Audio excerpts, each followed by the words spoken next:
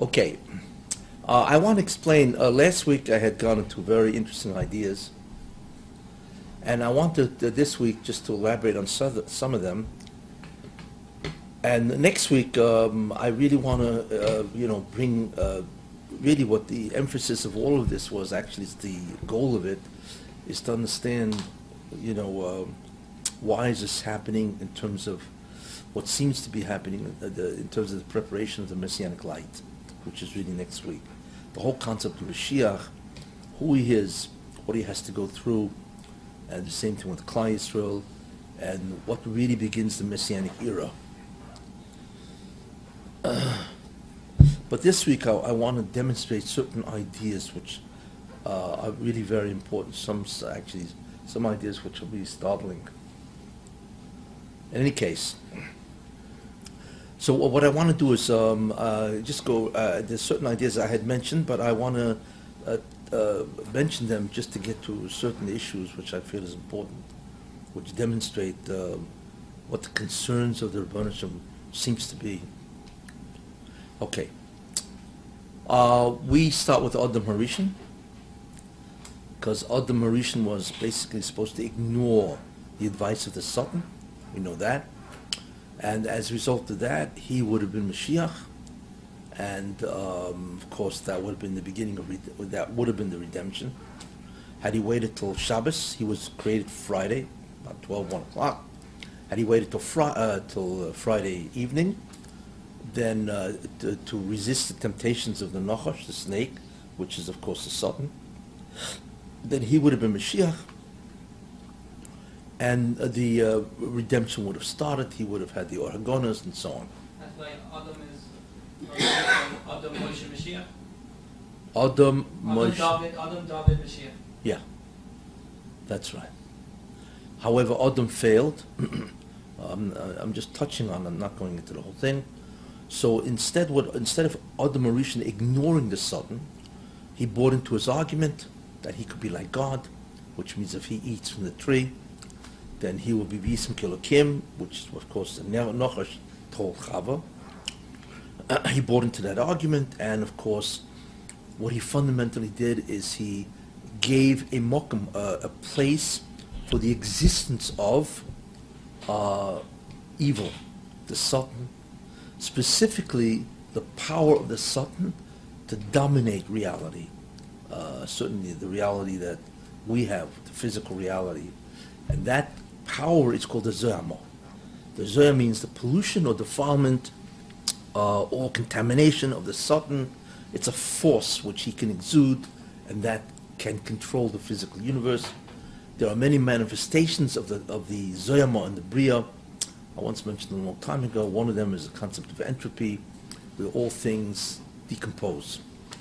And that is really Zoyama of the Satan, because the Satan is a demolition expert. He only knows to destroy. And then, of course, that concept of Zoyama is that all living things decompose, all energy systems get lower, and they distribute, whatever. And so on. That's called high entropy. Anyway, so that's what he did. Therefore, he created two tasks which he originally did not have. The first task he had in the beginning was what's called Hispashtis Kedusha, to bring down holiness into the world. He would have observed the mitzvah, which is not to eat from the tree. The Satan was external to the physical universe in many ways, certainly to the body of man. And his job was called Hispashtis Kedusha, the distribution of Kedusha, to spread Kedusha, to bring it down. Instead, what he did is he introduced, not only did he not bring down Kedusha, but he brought down Zoyama, which is the tumah, or the force, or the tentacles of the Satan. So now the Bria, the creation, became contaminated. So therefore, that created another job. That created the job of removing the contamination, which is the Zoyama, to remove that, and then once you remove that, then you could bring down the Kedusha, obviously. You can't bring Kedusha in a place that's Tomei. So first you have to remove the contamination of the Satan, whatever the force is. And once you do that, then you can bring in the holiness and so on. So that's a second concept called Kfir Kfir Surah, to subdue or subjugate evil by removing it, and then you could bring down the Kedusha. So therefore, Adam Rishon by his sin created two different tasks. Like I said, one is to bring down Kedusha, but now the task is to remove Tumah or contamination, or Zoyama, pollution, whatever, and then you could do the Kedusha. Because of that, because there are now two tasks in the universe, in Olam Hazeh, this became obviously very important, and therefore that gives rise to the two Mashiachim, two Messiahs. One is Mashiach ben Yosef. He's the one who deals with the Zoyama. He removes the contamination of the Bria, as we see, which we'll see in terms of Yosef. And that's why we have a Neshama called Mashiach ben Yosef. His job is to remove the Zoyama, to remove evil, corruption from the creation, from this world. And then the job of the Mashiach ben David is then, once it's been removed, he can now bring down the Kedusha. So therefore that gave rise to two Mashiachim, two Messiahs, two Mashiachs. Mashiach ben Yosef, as I said, and Mashiach ben David. These ideas we know.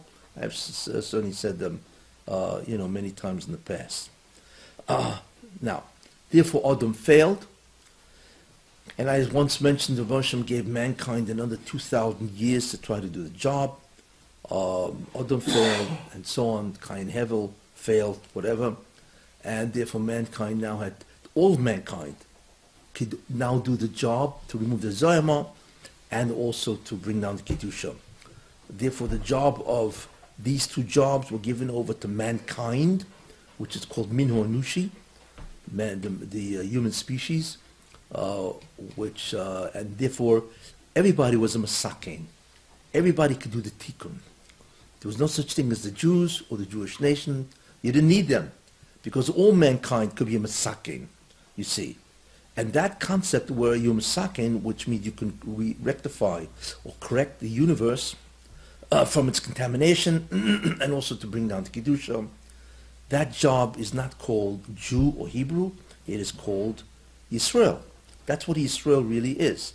Therefore, Adam Rishon was a Yisrael, but he was not Jewish, because the job was not given over to Jews at that time. It was given over to mankind, which makes a lot of sense. What are you creating people that can't do anything? What's the point? And the answer is, of course, they could do. Okay, after 2,000 years, they failed. And first you had the Mabul, the flood, which destroyed the whole world, Noach. Then you had the Haflaga.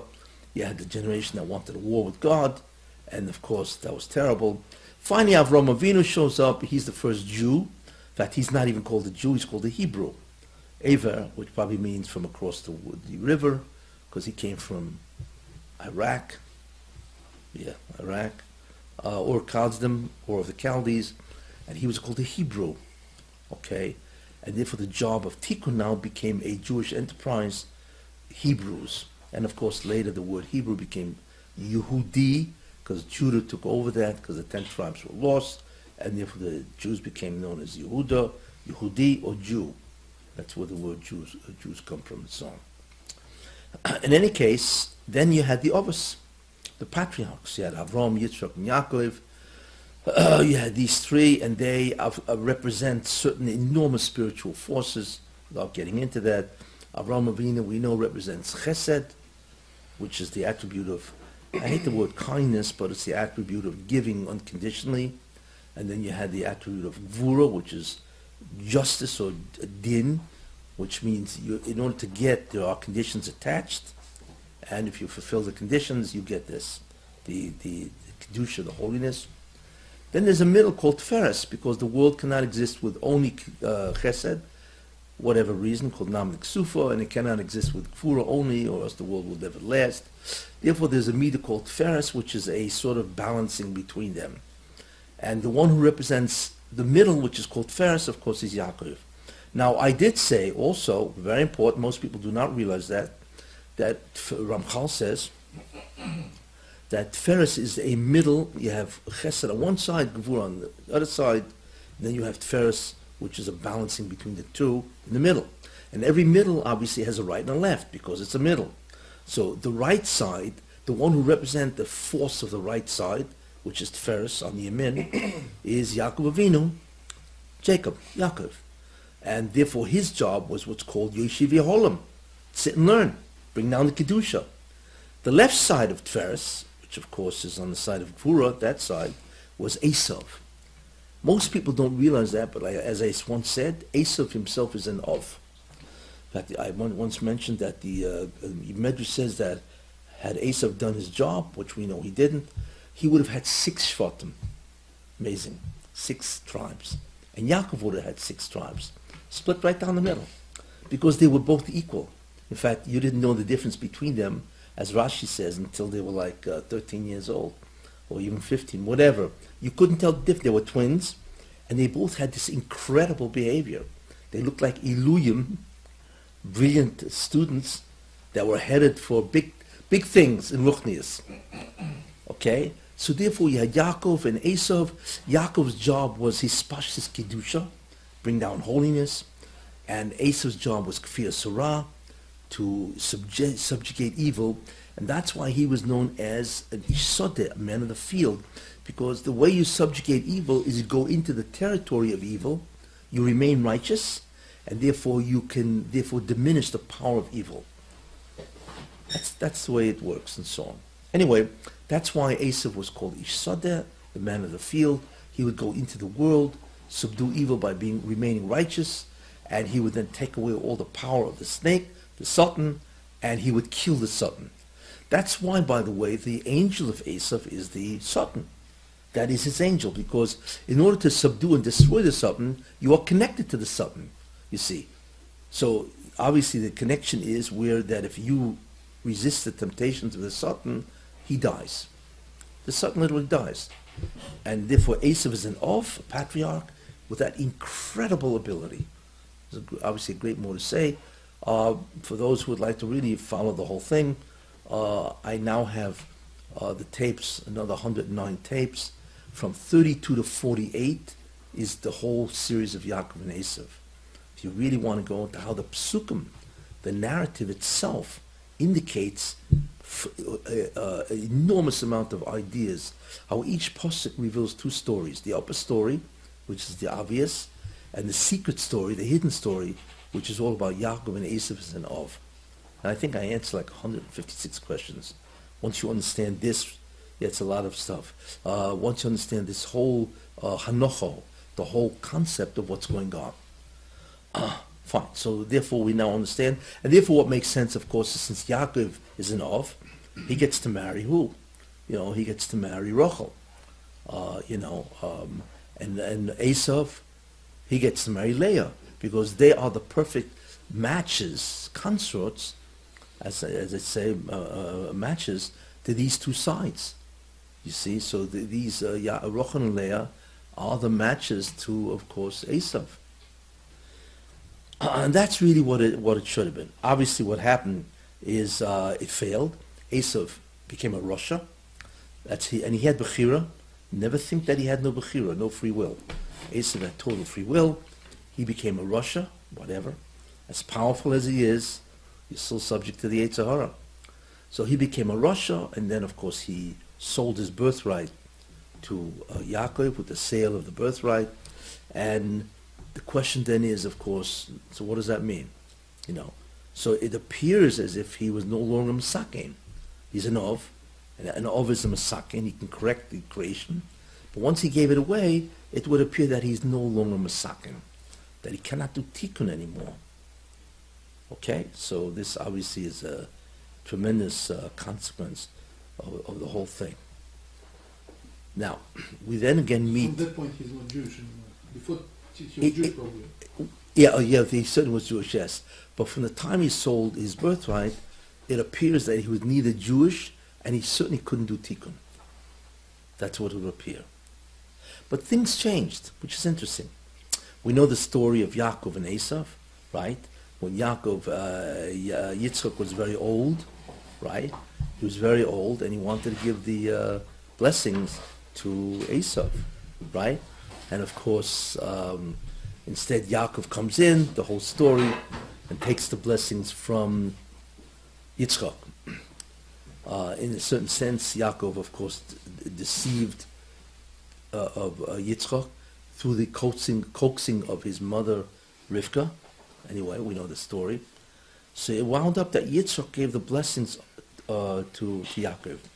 We also know that if you see that Yitzchak wanted to give it to Esau. In fact, he told him, "Hey, you go out, get me some great stuff, steaks, venison, whatever, and I will eat and I will bless you." And when you look at the blessings that he gave Yaakov, those obviously are the blessings he would have given Esau.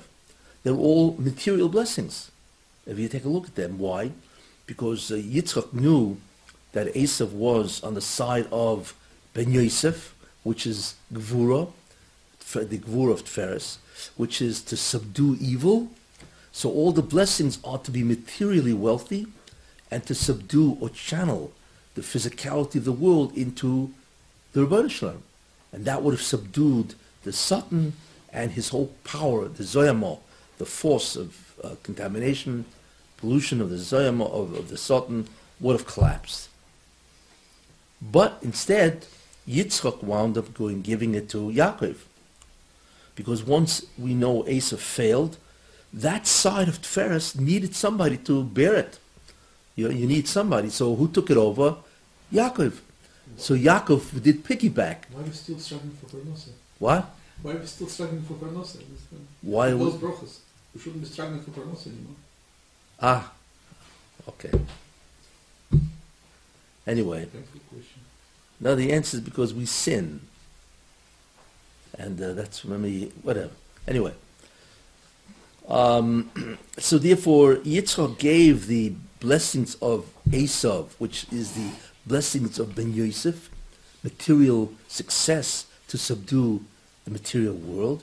He wanted giving it to Yaakov, which means that Yaakov took over the patriarchate of Esau. So now Yaakov is doing piggyback, which means he's doubling up. So that's the concept now, that Yaakov does the job of Esau.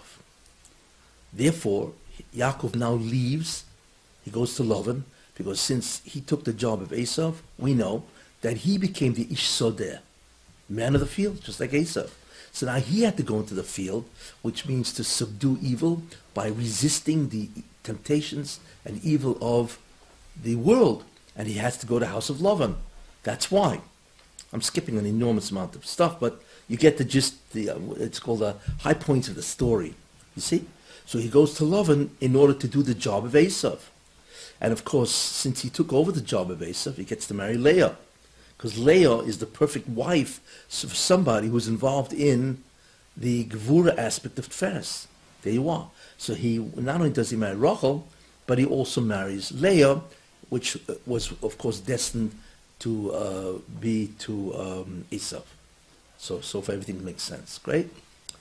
Okay, but however, we know that no man can take over two jobs. Now, there's something very important to remember. Yitzchak, when he gave the brachas to Yaakov, fine, Yaakov leaves. In walks Esau. And Esau says, okay, here I am. So, of course, Yitzchak looks at him and says, excuse me, who are you? What do you mean, here I am? He said, what do you mean? I am Esau, your Bechor, and I'm coming to get my blessing. So Yitzchak realized, obviously, that the hand of God was involved with all of this stuff. Because obviously, it could never be had the Rebbeinu Shalom not set this up. That's why Yitzchak was blind, so he wouldn't see who he was giving, and so on. That's why he had to be blind, or else he would have obviously never done this. He would have given it to Esau. And of course, if you really think about it, that Yitzchak was incredibly frightened. It says, "Vayechrad Yitzchak charod gedola ad mioid," which is always interesting. You know, if you were deceived, your reaction isn't fear; it's enormous rage, right? So why was Yitzchak so frightened? Because he realized that had he given the brachas of Ben Yosef to Esau, that means the Rasha would have been able, instead of the Masakin the Bria, to correct creation, he would be Makalkal the Bria. Because an Ov has this incredible access to creation, and if he doesn't rectify it, then he destroys it. So imagine an Ov that's a Rasha. We can't even begin to imagine what that would have been. And that's what the Charod Gedola is. But at the same time, that's why he was incredibly frightened, because he realized he almost destroyed the planet. That's how powerful an Ov is that sins, you see. In any case, Yitzchak felt terrible because he loved Esav. It says, Vayev Yitzchak is Esav. He loved Esav for whatever reason, but he loved it. Not only as his son, whatever. And he was a tremendous kibbud of aim, Esav, and so on. Honor your father and mother, and so on. So Yitzchak winds up giving him an incredible blessing. And we begin to understand the story of Esav. And the reason why I go into this now, from a biblical sense, is because this has tremendous repercussions in today's times. That's why I'm doing this. You have to understand the background of Esav. What Yitzchak felt is terrible for Esav, even though he realized that obviously Esav is a Rasha. So he gives Esav, first of all, a bracha. So at least he gave his son a bracha. Fine. But the second thing he says is that you will become wealthy. Why? Because the rule is that whoever the Rebbe Hashem sends, whoever the Rebbe Hashem sends to punish the Jews and therefore do the tikkun to Yisurin, do the rectification through suffering, right? That person or that nation will become fabulously wealthy and become a world power. In fact, if you take a... What was that? I think that's the Gemara in Gittin. Yeah. Well, the Rebbe Hashem says, you've made me a shamish to make all these nations wealthy. Where Unclus went and called up all these people, and they said, yeah, better to shepherd a Yidden to become rich. Yeah. In any case, so therefore, what he did was interesting. He told Esav, you will be the one that will correct Yaakov if he sins. If he rebels against God, you're the guy that's going to bring him back by making him suffer, you see, which is interesting. So the first thing he did with that bracha is he gave a blessing to Esav. The second thing he accomplished was he made him fabulously wealthy, because if the Jews are now subject to Esav, right, then Esav and his nation, Edom, Rome, Christianity, Western civilization, they're the top of the world, you see, because the Moshe will not allow a nation that is of low stature to subjugate his people. It's tremendous bizoyan, embarrassment. So therefore he gave Esav tremendous wealth, because Esav is now in the position of correcting the behavior, so to speak, by punishing, enslaving Ya'aved, as I mentioned last week, to enslave Yaakov. So but what he also did, what? Esau connected them in a sense. Yeah. They're not connected before that. Yeah. So this is, but it's interesting, because what Yitzchak said was very interesting. He didn't say that you will enslave. He said when Yaakov will rebel, then you will do it.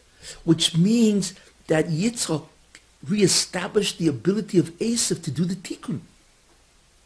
Isn't it? Yeah, but it's tikkun. He reestablished Esav's ability to do tikkun by saying that when he rebels, you're going to come and assist him by punishing him.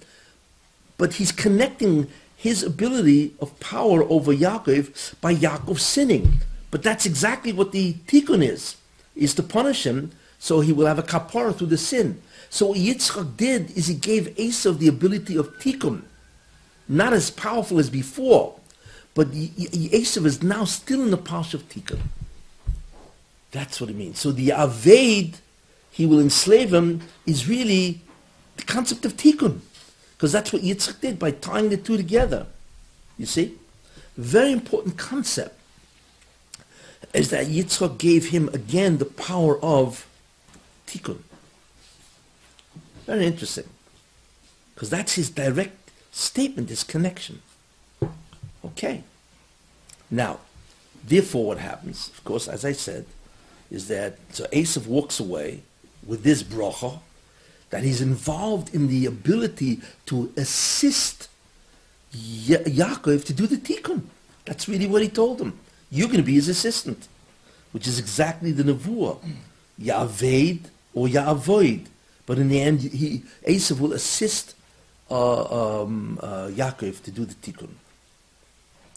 So that's really the reestablishment of Esav to do the tikkun, to the bracha of Yitzchak. In any case, therefore Yaakov now takes over the job, as I said. He marries Rachel and Leah, and so on. right? And he goes through the whole trials and tribulations with Lavan to resist the evil of Lavan. We know that. And finally, but no man can do what? Take one job, two jobs, because the personality of Yaakov is truth, whereas the personality of Esav is taiva, right? Because you have to be drawn to the physical world in order to subdue it, to withstand it and to subdue it. So therefore the job had to be given, or half of the job of Esav. So Yaakov took over one half. So he went into the house of Lavan. But the job of the taiva, that job where you really become much more physical in a certain sense, he couldn't do. So therefore what the Baruch Shem did is the incredible thing. He created a contingency plan where the other half of Esav's job would be given to somebody else. Who was that? Yosef. Like he couldn't do, meaning he was just above it. It's not He couldn't do it because you need a different personality. The personality of Esav is not the same as the personality of Yaakov. means for him it wasn't a challenge. That's why he couldn't do it. Well, Yaakov is emes, and Esav is taiva, and gaiva. You know, all the real physical, satanic Yetzer Hara, as they say, Yetzer Haras, was the Yetzer Hara of Yaakov is truth, falsehood, and so on. So he could only do a certain amount, but the other part of Esav he could do by going into the house of Lavan, but he can't do all of it. So what the Baruch Shem did is he raised a shevet who called Yosef to the stature of a chatzi of, to be half a patriarch. You see, so Yosef is really a chatzi of. That's why he's greater than all the other shvatim, and that's why he's able to have Menashe and Ephraim. How could a shevet, a tribe, have another tribe? You have to be an of. You have to be a patriarch to do this. You have to have the neshama of a patriarch. You see. Therefore, Yosef, who has that, can have two tribes called Menashe and Ephraim. Once you understand the real narrative, there's so much that's answered, but beautifully understood, you see. And then, of course, we know, that once Yaakov knew that the job will be given to Yosef, so that's why he said, hey, we're out of here. It says, Kasher Yolad Rochel, when Rochel gave birth to Yosef, then Yaakov went over to Lavan and says, okay, I'm leaving you. I'm out of here. You see? Because now he can give it over the rest of the job to Yosef. And therefore you need Yaakov and Yosef to destroy or to vanquish Esav, to do the job of tikkun of Esav. You see, that's why it says, V'hoyel beis Yaakov le'esh, and the house of Yaakov will be fire, ubeis Yosef le'hovo, and Yosef will be the flame of that fire, ubeis Esav le'kash, and Esav will be the straw, the stubble. They will do the tikkun of Esav. You see? Therefore, we now understand that Yosef is going to take over the job, and that's why Yaakov had to teach Yosef everything he learned. Why did the question is, why did Yaakov go to the house of Shem Ve'eva after he left Yitzchak? He said 14 years. Why didn't he go straight to Lavan? Because it's one thing to learn, to know Torah, to do the Kedusha. It's another thing if you have to go into the house of the Sultan, you need a whole different type of Torah. You see? So he learned by Shem Ve'eva for 14 years, and he knew Yosef was somehow get involved, so he taught him everything that he knew in Shem Ve'eva, he taught to Yosef. You see now? You understand what's going on here, and why. Okay. So now Yosef, of course, we know is going to take over the job of Esav, and therefore Yosef himself has to go into what? The Klippa, which is the Tumah. That's why Yosef had to go to Egypt, because Egypt, again, is Sodeh, but the worst type of Sodeh. You see. So therefore, as a result of that, this is what happened.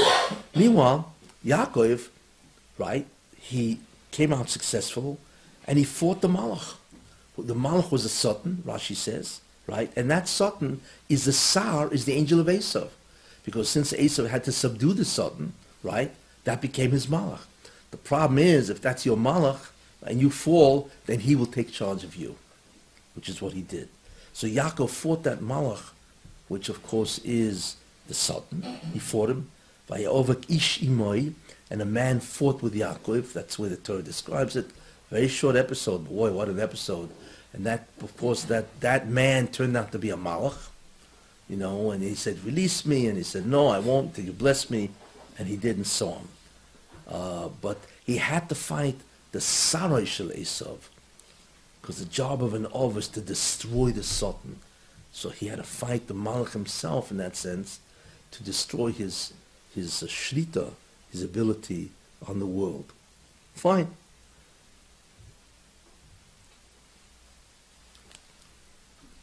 Why am I saying all this? Because I'm leading up to this story called Dinah. Dinah is a very important story. I need a chumash. Can you give me a chumash there? Yeah?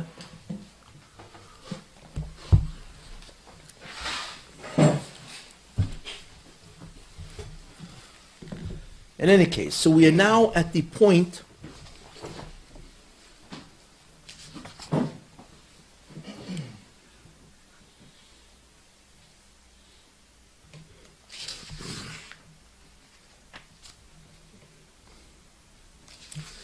we are now at the point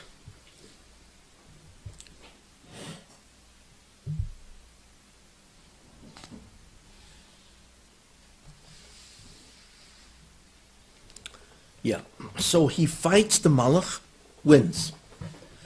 And before we get to the story of Dinah, because the story of Dinah is a very important story in terms of Esav, Yaakov leaves and he now meets Esav.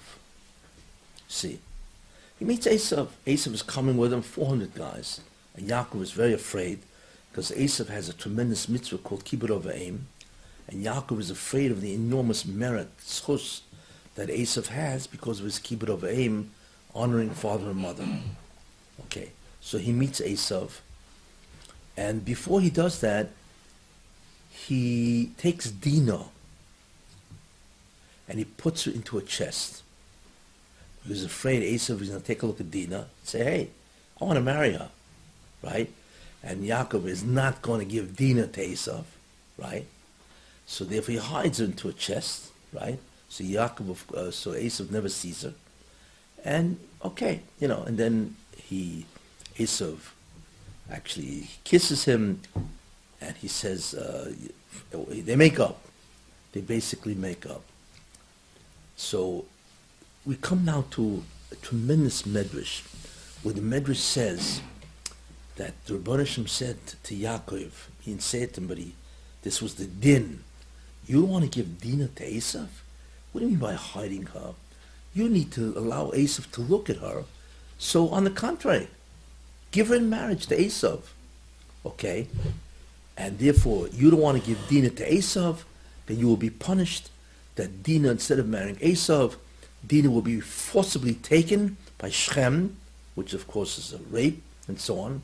And that caused terrible problems, of course, to Yaakov. It was terrible problems. And then they would have, Shimon and Levi would have to go and slaughter out the whole city, which would endanger them to the entire world. I mean, it's a real episode in the life of Yaakov. What we have to understand is something very, very strange. Understand something. Imagine if the mafia kingpin, let's say John Gotti, Carlo Gambino, if you know who these guys are, Joe Bonanno, I mean, these are the mafia kings, and so on, Imagine they want to do a shidduch with you. Would you marry your daughter off to John Gotti? I don't think so. I mean, we're very scrupulous about who we take for our son-in-laws. The last guy you want to take is a mafia kingpin. Capo. What? Even the possibility of tshuva. A tshuva? No, let's assume they didn't do tshuva. Let's assume John Gotti drives up to your house, right? And he's got a whole bunch of lieutenants with him and all the other guys, right? And they come in with their beautiful suits, right? With their packed guns and so on, And they say, we take a look at your daughter. We like her, John Gotti wants to marry your daughter. He wants to be your Adam. He wants to give you real nachas. Right? He's going to treat her good, You'd say, excuse me. You have to talk very careful because, you want to make sure that you can survive as a father-in-law to this, right? But imagine you have John Gotti as a son-in-law, and so on, of course you wouldn't do this. Would anybody blame you for not marrying your daughter off to John Gotti? Of course not. What? John Gotti would. John Gotti would.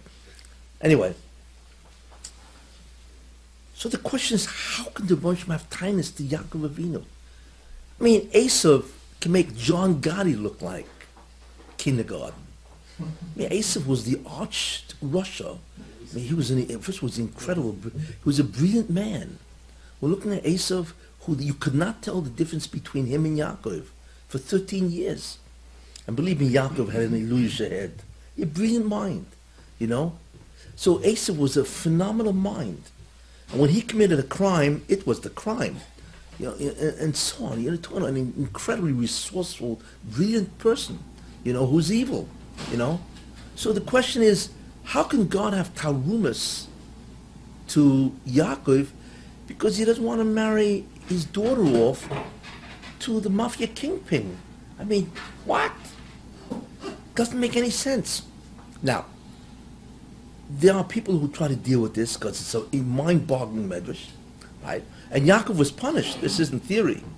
Dinah was given away to somebody else forcibly. So people want to say it's a Musa translation. You know? Why? Because it's not that, of course, nobody expected Yaakov to give his daughter to Esav. But he should have felt bad at least. You see? So because Yaakov didn't at least feel bad, you know, he didn't have that sensitivity, therefore, he, the Rebbeinu Shalom had complaints, tarumas to him. Okay? Got that? Okay. Listen, gotta say something, or else the medrash is a tmiyah. It's astounding, that medrash, you know? So that's the misunderstanding. However, the truth is, if you really think about it, there's a whole different way of understanding that. And in the end, the Rebbeinu Shalom is right. How could that be? Think about this. What did the Rebbeinu Shalom want? I mean, Esav was an Av, formerly, right? And he still had the ability of tikkun, right? Esav is one of the greatest enemies of Yaakov. Do you have any idea the problems that this man has caused the Jewish people? You know, whether he helped them or not. I mean, you're talking about pogroms, right? You're talking about the Christian butcheries. For 2,000 years, the Inquisitions, the expulsions, the pogroms, right? The Crusades. It's beyond belief what Esav has done. What was that? The Holocaust, sure, everything, you know. It's beyond belief what Esav and his descendants have done to Yaakov. You see? So, what did the Rebbeinu Shalom want? What the Rebbeinu Shalom wanted was an incredible thing. He wanted Yaakov Avinu to give Dinah to Esav. Because the Rebbeinu Shalom knew that if you take Dinah and give him to Esav, she will make him into a Baal Tshuva. Question is, fine, you know that, but Yaakov doesn't know that. I mean, he's thinking about this and saying, excuse me, I gave it to John Gotti, right? So the Rebbeinu Shalom knew, fine, but Yaakov doesn't know. But the answer is, he should have known. How? That's where you begin to see what's the problem here. Esav is a Rasha. Why? Part of the reason, because he is connected to the Satan. And he is under the influence and the incredible temptation of the Satan himself. You know what Yetzer Hara that is? You know? And as great as Esav is in Neshama, which obviously had incredible Neshama, to fight the Satan, the Chavoidu Biatzme, as they say, in his full glory, is incredibly difficult. You see. Therefore, what happens if Yaakov can subdue the Satan? What happens? Then the hold that the Satan has over Esav is diminished. Realize that? So therefore, when Yaakov fought the Malach, who was the angel? The Satan. He fought him and he won, to the extent where even the Satan had to bless him, and he called him Yisrael. That means Yaakov should have realized that he had subdued the Satan, which means he had taken an enormous amount of power away from the Satan. So therefore, that should have told him that the connection between the Satan and Esav is severely diminished. Oh, wow. If it's diminished, so the Yetzer Hara is not as big or as tight with Esav as it used to be. Uh-oh, it's looking good for Esav. Maybe. That's the first idea. The second thing Yaakov should have realized, this is a pshat that I'm telling you, which I believe to be true, is that Esav was supposed to kill Yaakov. That's what he's come 400 men, right? Instead, it says that Esav kissed him. He met him and he kissed him. And Rav Shimon Bar Yochai says that that kiss was genuine. What does that tell you? That he's not coming to kill him, right? He changed his mind. Why? Esav had tremendous complaints that Yaakov stole his blessing. Apparently something changed. What changed? Because the hold that the Sultan had on Esav is now substantially reduced. So that's the second thing Yaakov should have realized. Why is this guy kissing me? And the third thing is Esav says to Yaakov, Yehi lecha asher loch. Let that which is yours be yours. So Rashi says that this meant that Esav said, Mikan hoidilu ala brochas. Rashi says that Esav said, he admitted that the blessing that you stole from me, it's yours. I don't need it. You take it. I won't be angry at you anymore for that. What an admission. It's astounding. So therefore, these three things meant that Esav was right next to the door of tshuva. The Sultan was diminished. He kissed him, and he actually forgave him. And he said, the blessings are yours. I'm okay with that. And meanwhile, he's coming with 400 men to kill him because of that. Therefore, Esav is at the point of tshuva. But how do you get him to do tshuva? I'll tell you how. You get him to do tshuva with a girl like Dinah. Dinah is no ordinary girl. You know. It seems very similar to Rabbi Yochanan and Rish Lakish. Yeah, what? It seems very similar to Rabbi Yochanan and Rish Rish Lakish. Lakish. Dinah is no ordinary girl. Why? Who is Dinah? Let's understand who Dinah is, you know. First thing you have to understand that who is giving birth to Dinah? Leah. But Leah really should have had Yosef. Leah was pregnant with Yosef. But Leah realized she already has 6 tribes. If she gives birth to Yosef, who's the 7th tribe, right, then the 2 maidservants, Bill and Zilpah, each one has 2. So she has 7, 8, 9, 10, 11. And that means Rachel will have only 1. She'll be even less than the 2 maidservants. So therefore Leah prayed, the koich of Leah is incredible. She prayed that the child in her, which is Yosef, should be turned to a girl. Who is that girl? Dinah. So she gave birth to Dinah, and then Rachel, of course, had Yosef. Yeah, but wait a minute.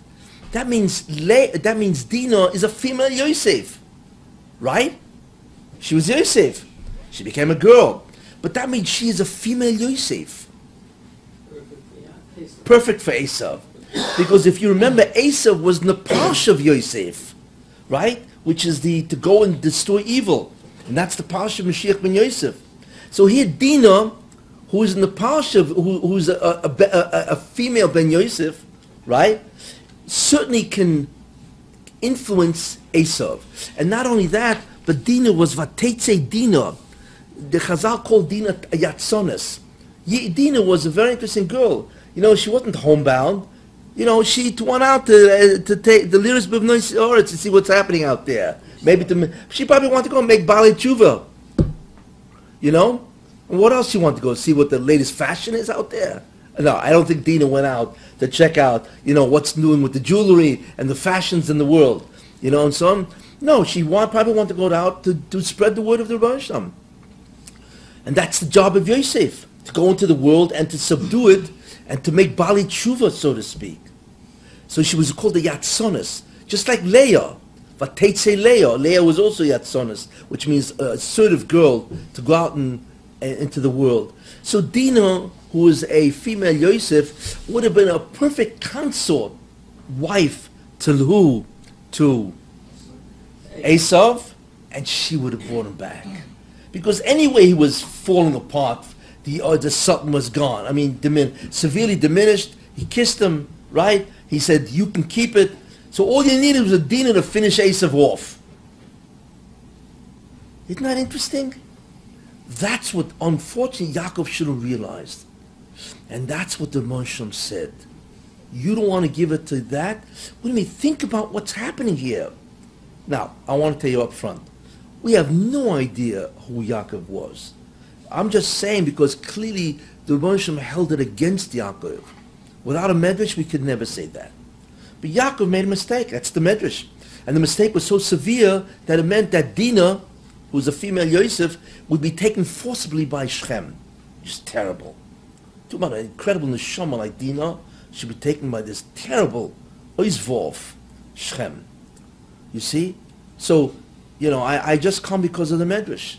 So, we don't know. And now, why did Yaakov not see this? We don't really know. I suspect because he had a tremendous amount of anger at Esau for causing him so much sorrows, which he did.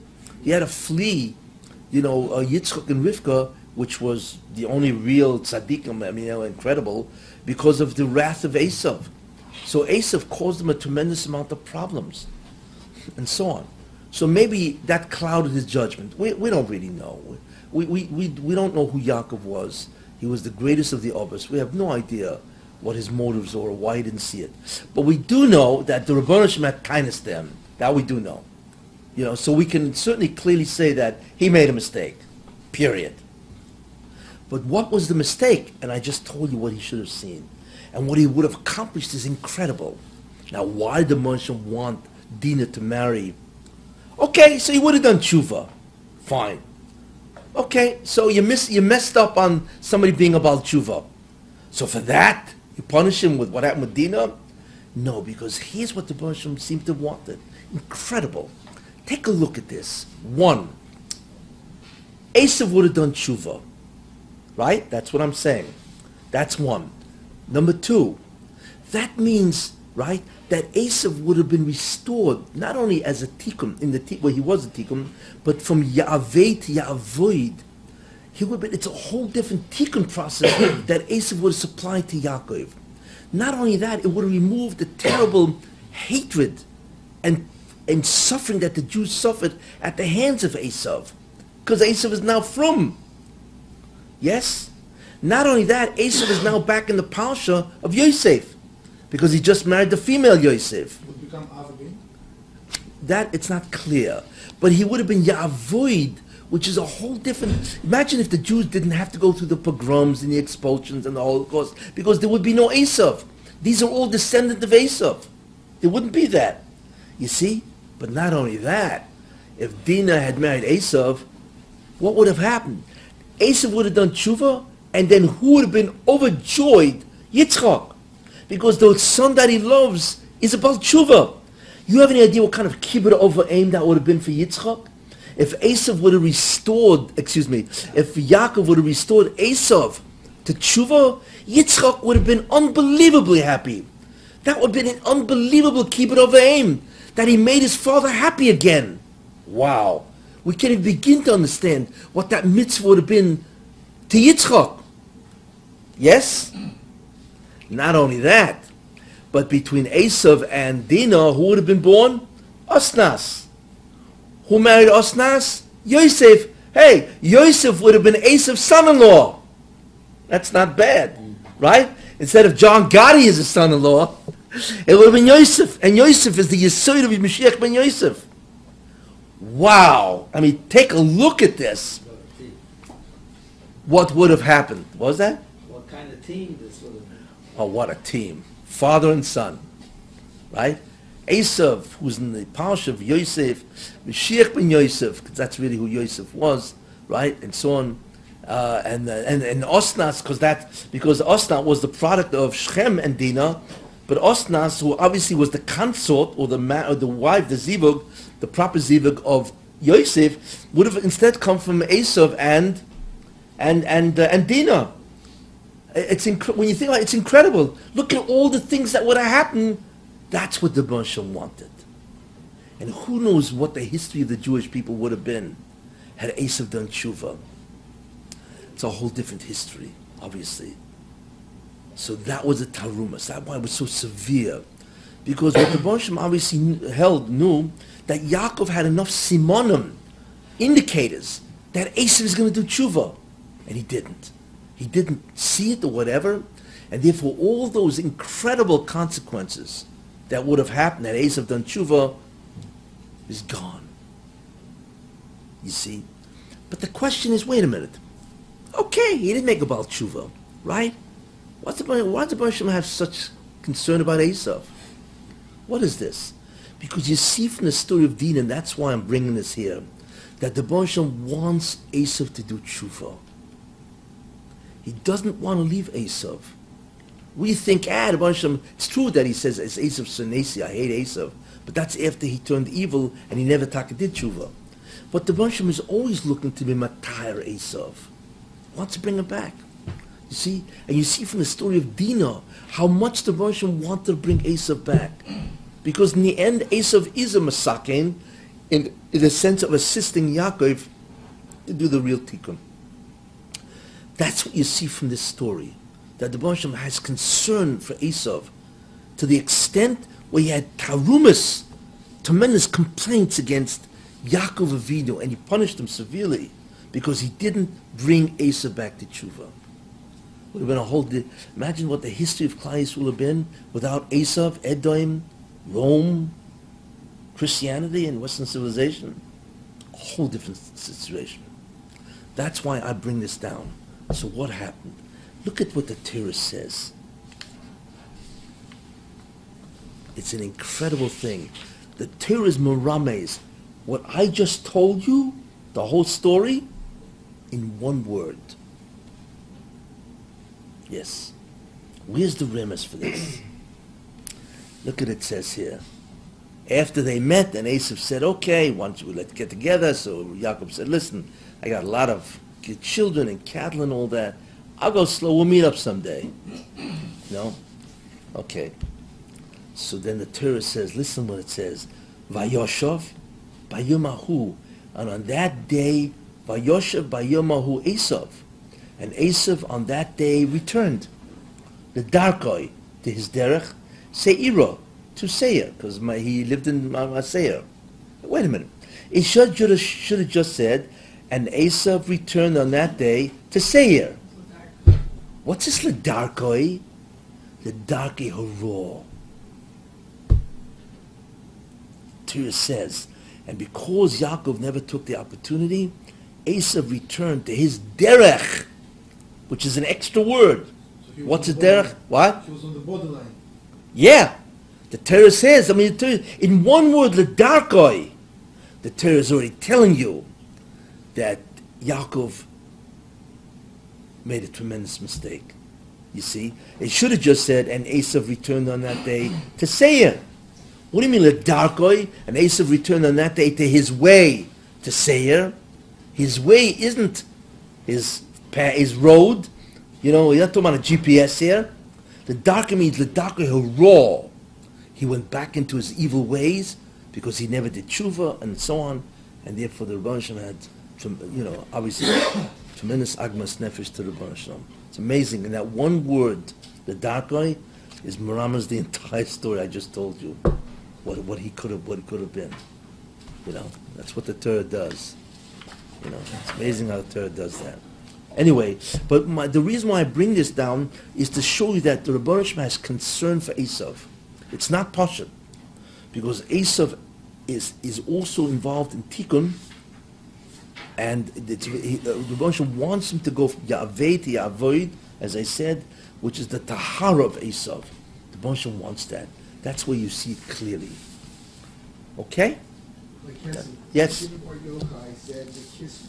Yes, he said it was. Somebody argues with him that he wanted to kill him, whatever, and he did whatever. But is that over toward his neck, Yaakov's neck turned to stone? That's the other man, the Yoma. Okay. Yeah, the other one said, yeah. But Rabbi Shimon Yochai, the great Rabbi. Sure. And the fact that Esav's head's in Miras Marpela, does that mean he still has an opportunity? Yeah, that was last week's share. Okay. The whole concept that you see, but the greatest is the Medrash that says he's going to turn his clothing to snow white. And what does that mean? Because Esav has a chelik in the tikkun, and Yitzchak connected, incredibly, he connected Esav to Yaakov.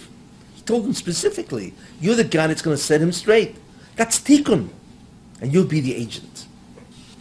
Very, very important idea.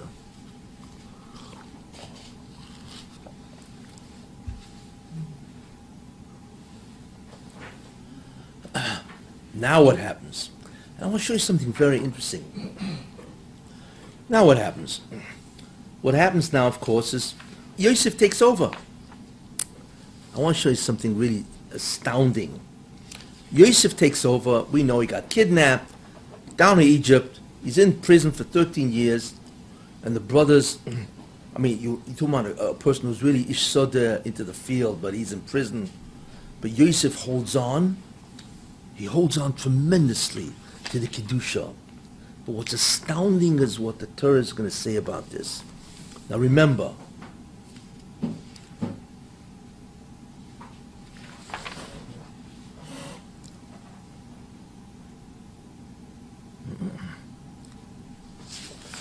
remember that Yosef now took over the job of Esav, which is to do what? Which is to subdue and destroy the Satan. So therefore, in a certain sense, he, in a certain sense, is connected to the Satan, because that's how you destroy him, right? So Yosef goes down, he's in prison for many years, he finally gets out of, he's in prison, actually, before prison, he's in the, for Tifa's, what do you call it, house, and so on. And all of a sudden, the Torah says, again, it's astounding how the Torah's Maram is. And it says, and it was after these things that he was kidnapped and so on, right? And his master's wife, Fatifa's wife, took a look at Yosef and she said, I want him, right? So she obviously tried to tempt him. And Yosef is sitting there, obviously trying to resist. But obviously it must have been, which we'll see in a minute, very difficult and so on. So Yosef says, how can I do this and betray my master? What a tzitkus, you know. His sensitivity toward Hakaras HaTov, that's really what it is. It's so great. He says, how can I do this? I mean, he's the guy who's given me employment and so on and so forth. You know, he could have been a slave. He could have been a slave in the terrible, you know. And then look what the Torah says. It's incredible. Vayehi kayom hazeh, and it was as this day. Vayove habayso, and Yosef went to the house, lasis malachto, to do his job, right? Because he was the manager of the entire house. V'ein ish me'anshe habayis shom habois, and there was no man of the household in that house. And then, of course, she wanted to again tempt him. She grabbed his beged and so on and so forth. Okay, but we know that the job of Yosef is really to do the tikkun or replicate the job of Esav, which would have meant that the Yetzer Hara of Yosef is the satanic or the Satan himself. Where do you see that? Take a look. You remember I said that Yosef, when Yaakov fought the Malach, Vayovek Ishimoi, and it was a man who struggled with him, how does the Torah describe the Satan? As an ish, as a man. Why? Because when the Satan is in your psyche, he is called a man because he's in you trying to tempt you. Look what it says. Vayhi kayom hazeh, as this day, Vayovi habayis las malachtoi, and he went to do his work. What was his work? Of course, the Pashup Pshat, the first narrative, is to be the manager. But lasis malachtoi, to do his work, which means the work of Esav. The job that he took over to do the job of Esav, to do that job, malachtoi, his work, right? Now, we don't know what malachtoi is. So it says, V'ein ish me'anshe habayis shom habois, and there was no man of the household there in the house. Wait. It should have just said, V'ein ish babois, and there was nobody else in the house. There was no man in the house. But it doesn't say that. It says, V'ein ish, and there was no man from the household there in the house. That's extra. Should have just, there was no man in the house. It says there was no man of the household in the house. Wait a minute. It's true there was no man of the household in the house, but there was another man, not of the household. That's the diuk. Who's the man? The Satan. Vayeovek ish imoi. That's the setup. You see, the Torah, by putting two extra words, you understand what I just said? And there was no man, it should have just said, and there was no man, shom habois, in the house. Fine. Then we know he was alone. But it doesn't say that. It says, and there was no man from the household, from the anshe habayis, there in the house. What do you have to tell me that? Just say there was no man in the house. Because the Torah wants you to learn out there was no man of the household, But there was another man, not of the household. That's the implication. Who's that man? The man that fought with Yaakov, the Satan himself. That means that this test was going to be the test of Esav. And he withstood it. And then, of course, he withstood it and so on and so forth. Because that was his job, you see. Then, as a result of that, you want to say something? Gemara says Balak means that he wed last day. You what? He wed last day. The Gemara says he went through the Yeah, no, there's different shatim on that. The Ben Ish Chai said the pshat was that he tried to get his taiva to the highest level in order to subdue the taiva, in order to masak and all the rest. Fine. That's all part of the pshat. But I'm saying, but the diak of all that is, that lasses, I'm not, what I'm saying is, it doesn't come from lasses malachtai. Yeah, it comes from ansha bayis. Those two words are extra. And that the Torah wants you to see the implication. Anyway, so he withstands, goes to prison, whatever and so on. And then, of course, the brothers come. They don't suspect. They want to find Yosef. They're checking the whole Egypt. And where they checking? They're going into the Batei Zionist. Because that's where they figure Yosef is probably destroyed, morally and ethically and so on, because he's in Egypt. Of course, they would never suspect that he's the Grand Vizier. He's a viceroy. And then, of course, they find out, and Yosef says to him, Ani Yosef, I'm Yosef. And you should know that's the way, you should know all of this is ultimately what's going to be.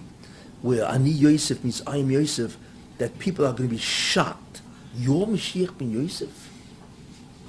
You? Like, what are you doing in the house of Paro? You're the last guy in the world. That's the way the Giloi, that the Baruch Shem orders the whole revelation of who Mashiach is in such a way where it's completely concealed. And in the end, people are shocked that this is Mashiach ben Yosef. Ani Yosef. And they're all looking at him astounded. Not just because they feel guilty or because they kidnapped him, but it's like, you're Yosef? Incredible. But what does Yosef do? And now we begin to see something very important.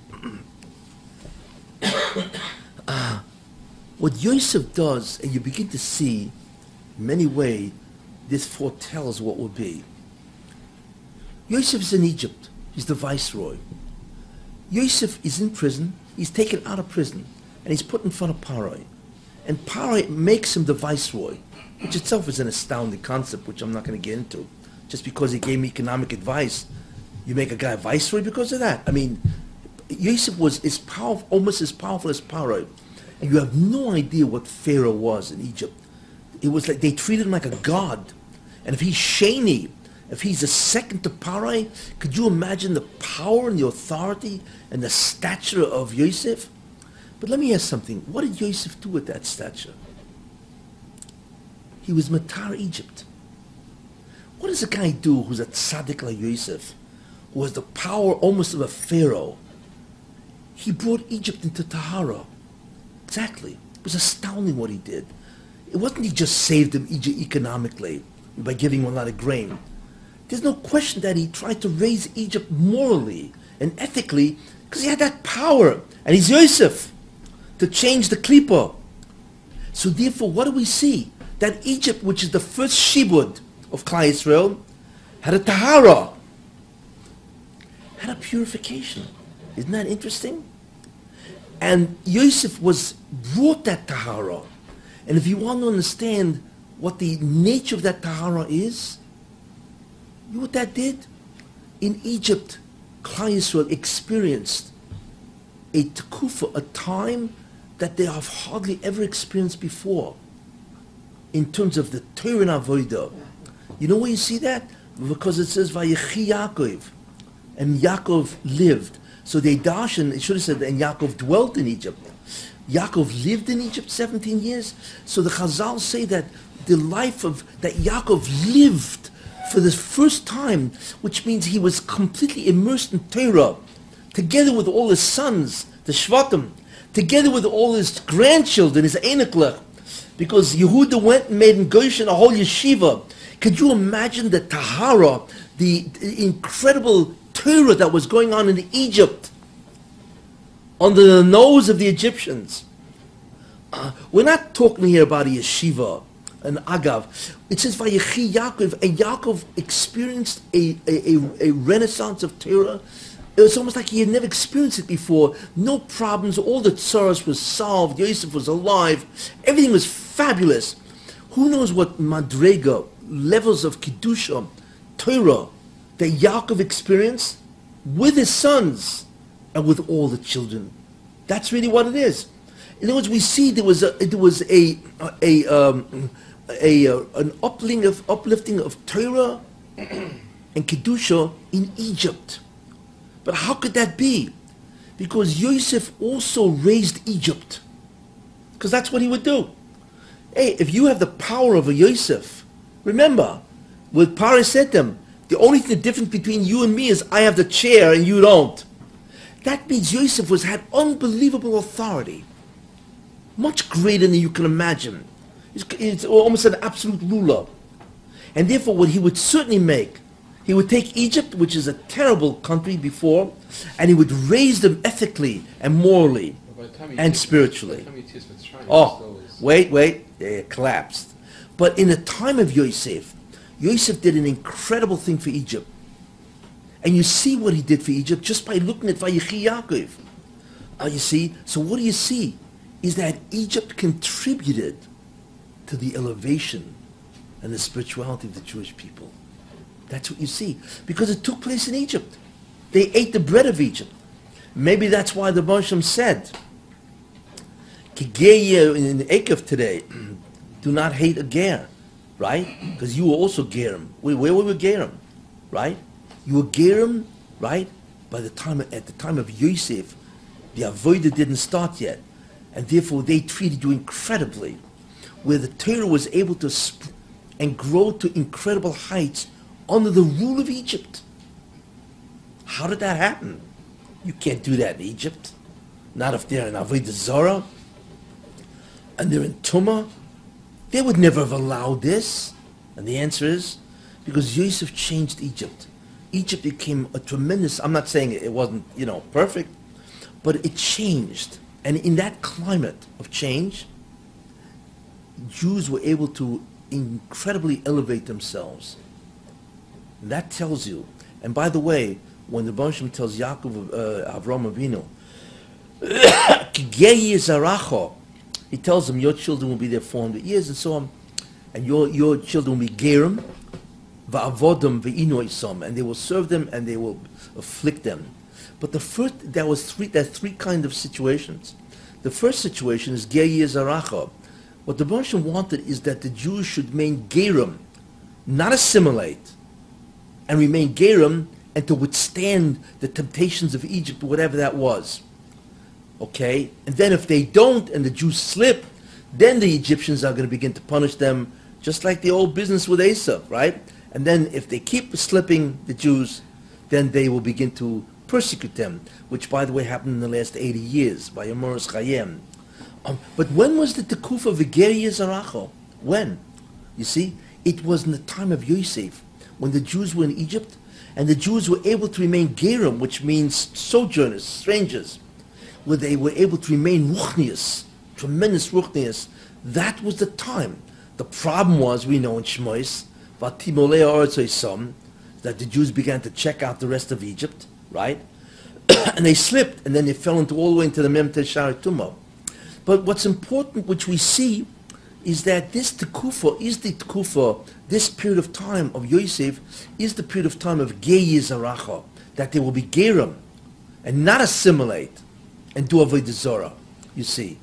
And that Yosef clearly would have elevated Egypt as much as he could, and as a result of that, Yaakov and the Shvatim and all the children, all the Jews, had an unbelievable spiritual climate from which to grow. So you see, therefore, that if the Rebbe wants, and I believe, we go back to today's times, there's a tahara, that I believe that in a certain sense, maybe America is going to have that tahara, and they will provide a certain climate. If Trump makes America great again, he will provide an incredible climate for the Jews. Because, somebody just told me it was something remarkable. besides Trump himself, it has his chief counsel, a guy Jason Greenblatt, who's an Orthodox Jew, and then his son-in-law Jared Kushner and Ivanka. They're all from Eden. But somebody also told me that all of his kids are married to Jews. Believe this? It's like, wow, you know, all of his, that's what somebody told me, that all of his other children, you know, the ones who are not Jewish or whatever, they're all married to Jews. I mean, come on, it's like it's like a Jewish mishpacha, so to speak, you know. The question is, what's going on here? So I believe that if Trump wins, which I certainly hope he will, the growth of Torah will be tremendous in America, just like what Yosef did to Egypt.